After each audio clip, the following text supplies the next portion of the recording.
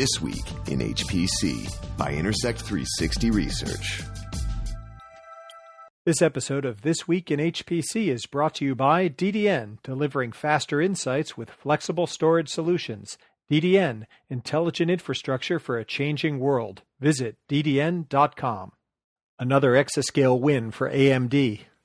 Highlights from the Rice Oil and Gas Conference. It's This Week in HPC. Hi, everyone. Thanks for listening to another episode of This Week in HPC with Intersect 360 Research and distributed in partnership with HPC Wire. I'm Addison Snell, and that's Tiffany Trader. And This Week in HPC, Tiffany, the biggest news of the week came in a special press conference hosted by HPE, AMD, and Lawrence Livermore National Labs as they announced that the pending El Capitan supercomputer, which will be the largest of the planned U.S. exascale supercomputers at over 2 peak exaflops of performance, although we're yet to see what the delivered performance is on LINPACK or anything else. But that El Capitan supercomputer is now committed to AMD architecture for the processor nodes. Right. So I know at Oak Ridge they're looking to hit at least a 75% LINPACK efficiency. So that could put them around 1.5 LINPACK. But at that 2 peak double precision performance that they announced would be a 30% increase over the original spec that we learned when they first announced the system. And of course, when they first made that announcement, the choice of the AMD processor technology had not been made at that time. But we now know this $600 million El Capitan system, which uses the Cray Shasta architecture, will be based on the 5 nanometer Genoa EPYC CPU tied to the Radeon GPUs. So this is another AMD plus AMD system win. In AMD parlance, that's an A plus A system, as is the one that they have at Oak Ridge with Frontier.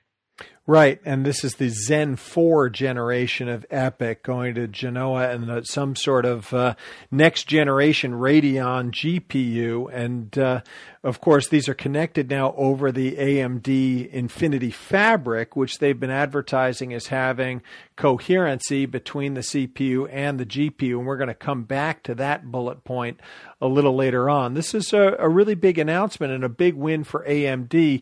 It has some implications. It's not only a major win for AMD, but it now officially shuts out NVIDIA from the top architectures for exascale going across these major U.S. procurements. And still, worldwide, out of all of the planned exascale systems in the U.S., Europe, China, Japan, there's only one that's based on Intel architectures that's planned right now, and that's still the Aurora system going in at Argonne.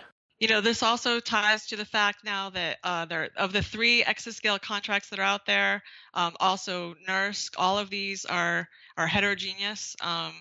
So there's the 2 AMD plus AMD systems. There's one Intel plus Intel system. That's of course Aurora. That's a Intel Sapphire Rapids 10 nanometer plus with their Xe GPU. And then there's one AMD plus NVIDIA system, not one of the exascale ones, but the one at NERSC with Perlmutter will be a Cray system.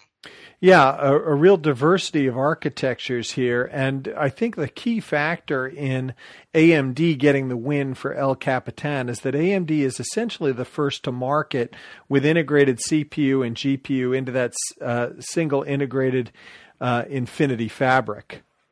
Right, the Infinity Fabric with the coherent shared memory. And I think that was a big differentiator for them winning this contract.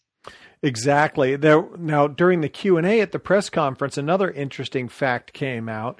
We're interested in how much of El Capitan would be essentially for the national interest. As Lawrence Livermore Labs director Bill Goldstein put it, we're now going into the 4th decade without explosive nuclear testing. And this is an NNSA system where one of the real major workloads is to do these nuclear explosion simulations and take care of the stewardship of the U.S. nuclear stockpile.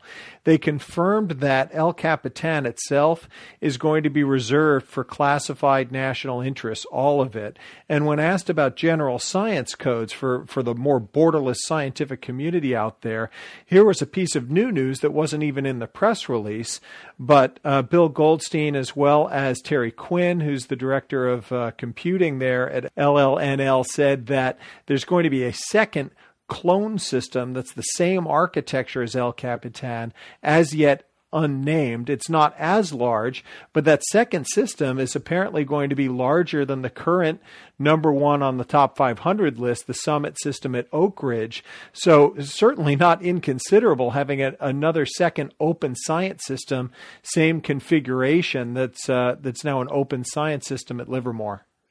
Yeah, it's an interesting way to do it. And it's just amazing now that their side system is going to be bigger than the current largest system in the world. So we'll definitely be watching and waiting for more details on that, as will everyone else.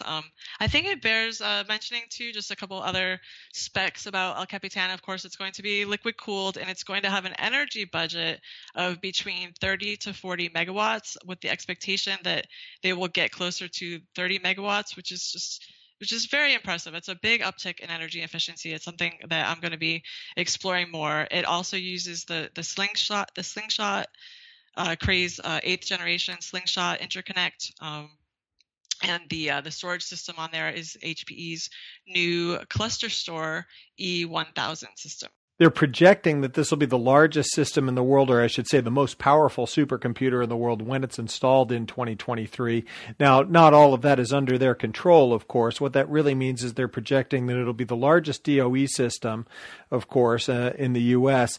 And the real dark horse here is what goes on in China. We've reported previously on This Week in HPC, as you have in HPC Wire, that there are allegedly 2 systems in China currently that are more powerful than the Summit system at Oak Ridge National Labs, and where we extrapolate they'll be by the time El Capitan is laid down. Well, we don't know that for sure, and we don't know whether that'll be a publicly known system on the top 500 list. But at the very least, as far as publicly known systems, they're now saying El Capitan will be the most powerful in the world when it's installed. Yeah, that's right, and always important to remember who knows what else is out there or could be coming down the pipeline.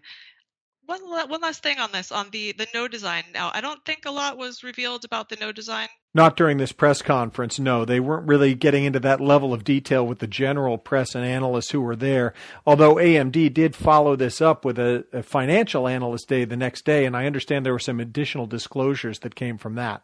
Well, the reason I asked about, I didn't think they revealed much information yet about the node design, but one of the disclosures in this investor meeting that they held was on the 3rd generation Infinity Fabric, which has this offers a shared memory between the CPU and the GPU. Now that will support up to 8-way GPU coherent connectivity, and also they said will make things easier to program. But I don't know if that gives us any clue into what the design will look like. But I thought that was worth mentioning. And then as far as other disclosures they made, I mentioned one of them at the top, which is that Zen 4 will be on 5 nanometer, widely expected, but it hadn't been publicly disclosed.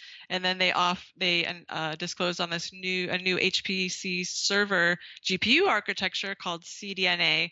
They're splitting the architecture design from the gaming consumer side and the server side, and this will be CDNA, and it works with the Infinity architecture. And then they also showed some new packaging as well, called X3D packaging.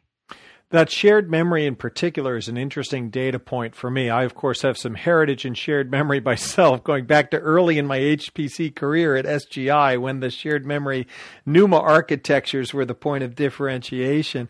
The fact that we're now using the term shared memory in this AMD CPU plus GPU with Infinity Fabric, that is new. They've been talking about coherency for a while, but it was only this week, at first at the Rice University Oil and Gas Conference, where you and I both were, that Brad McCready of AMD confirmed that would be a shared memory implementation, and now that's been followed up with in this financial conference call. So Brad might have leaked that out to me 2 days in advance, but nevertheless, that's now been disclosed that it's a shared memory package. I think that will potentially really change the programming of the GPUs to be able to address the same memory space within the CPU and GPU envelope. We'll need to see what the latency characteristics of that are, but to have a single data space, a single kernel across both of those, I think that is pretty interesting in terms of how that's programmed. Now, I mentioned that also this week in HPC, we started the week in Houston. You and I were both at Rice University for certainly my favorite domain-specific HPC event that's on the calendar over the course of the year. I like when we can get down to a specific application. In this case, looking at oil and gas applications in particular, seismic processing, reverse time migration, a lot of sub-salt modeling. We heard about reservoir simulation. Lots of great information going on at this conference. What were some of the highlights of it for you?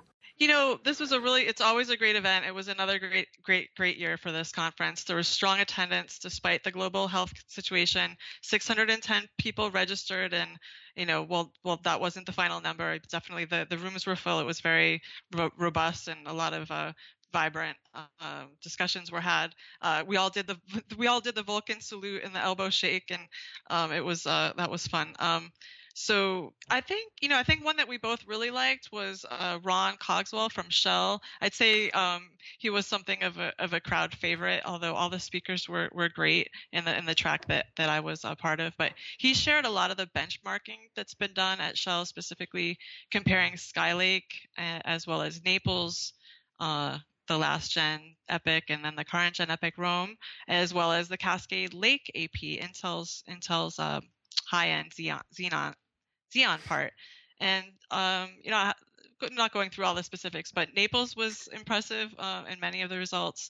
And then Ron also said that the memory, as you can imagine, the memory bandwidth is critical for their most important algorithms, reverse time migration and RTM and FWI, and that Cascade Lake AP has a lot of memory bandwidth and channels, which is good and offers a good response for those algorithms.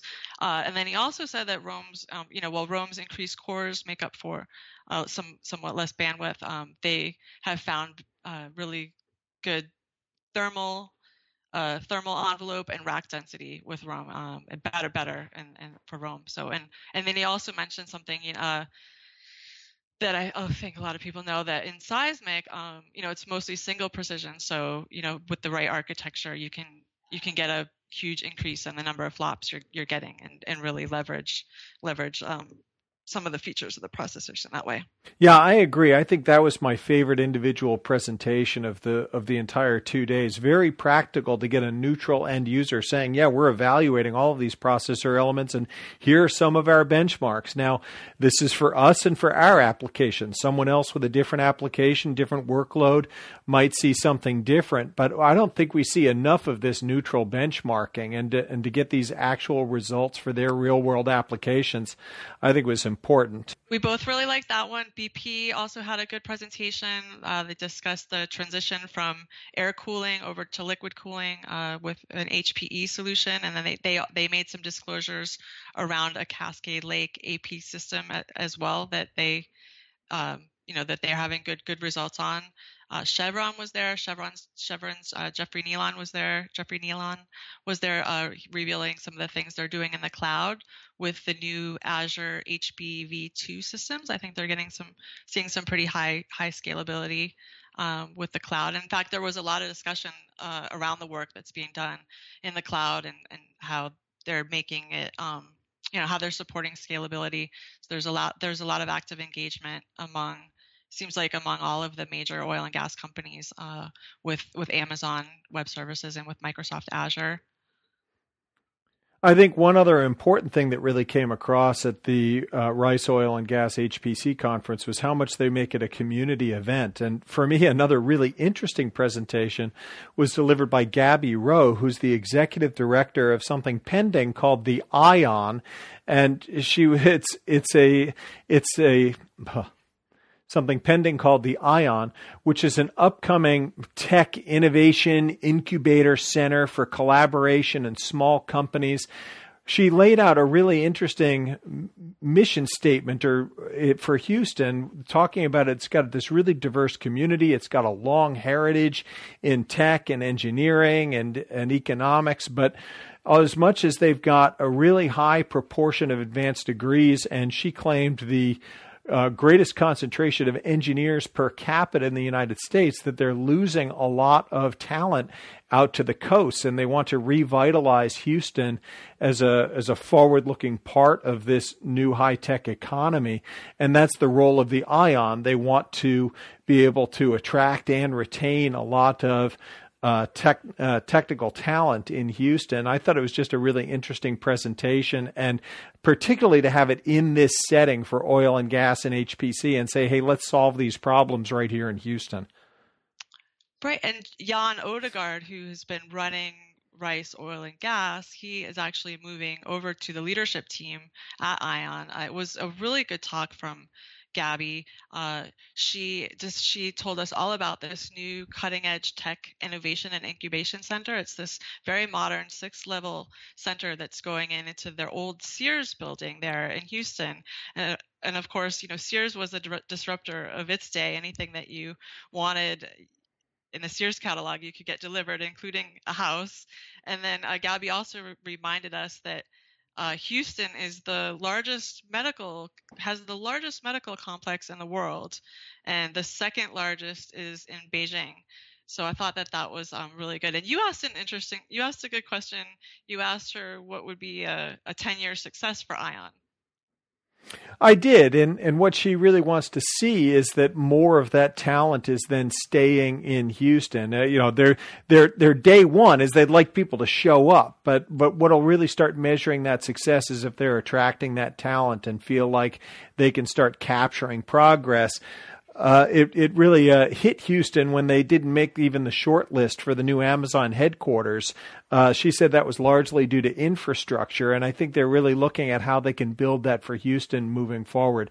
So overall, a great conference, as it usually is at Rice University. I look forward to going to that one every year. I will say that as we've seen more conferences like Open Compute Project Summit this week and the upcoming GTC at the end of the month, all turning to virtual events, I'm seeing a lot of people talking about, oh, it's good, we shouldn't have to travel. I agree with these decisions in the short term, but in the longer term, I like going to these conferences, and I often find that by being there in person, it's the unexpected hallway conversations or over lunch that I have that I hadn't been looking for that wind up being some of the most valuable things to me. And this community event at Rice certainly fits the bill. I go not only for what I know I'm going to see in the talks, but the people that I see there really helps advance me in my role as an analyst. I agree 100%.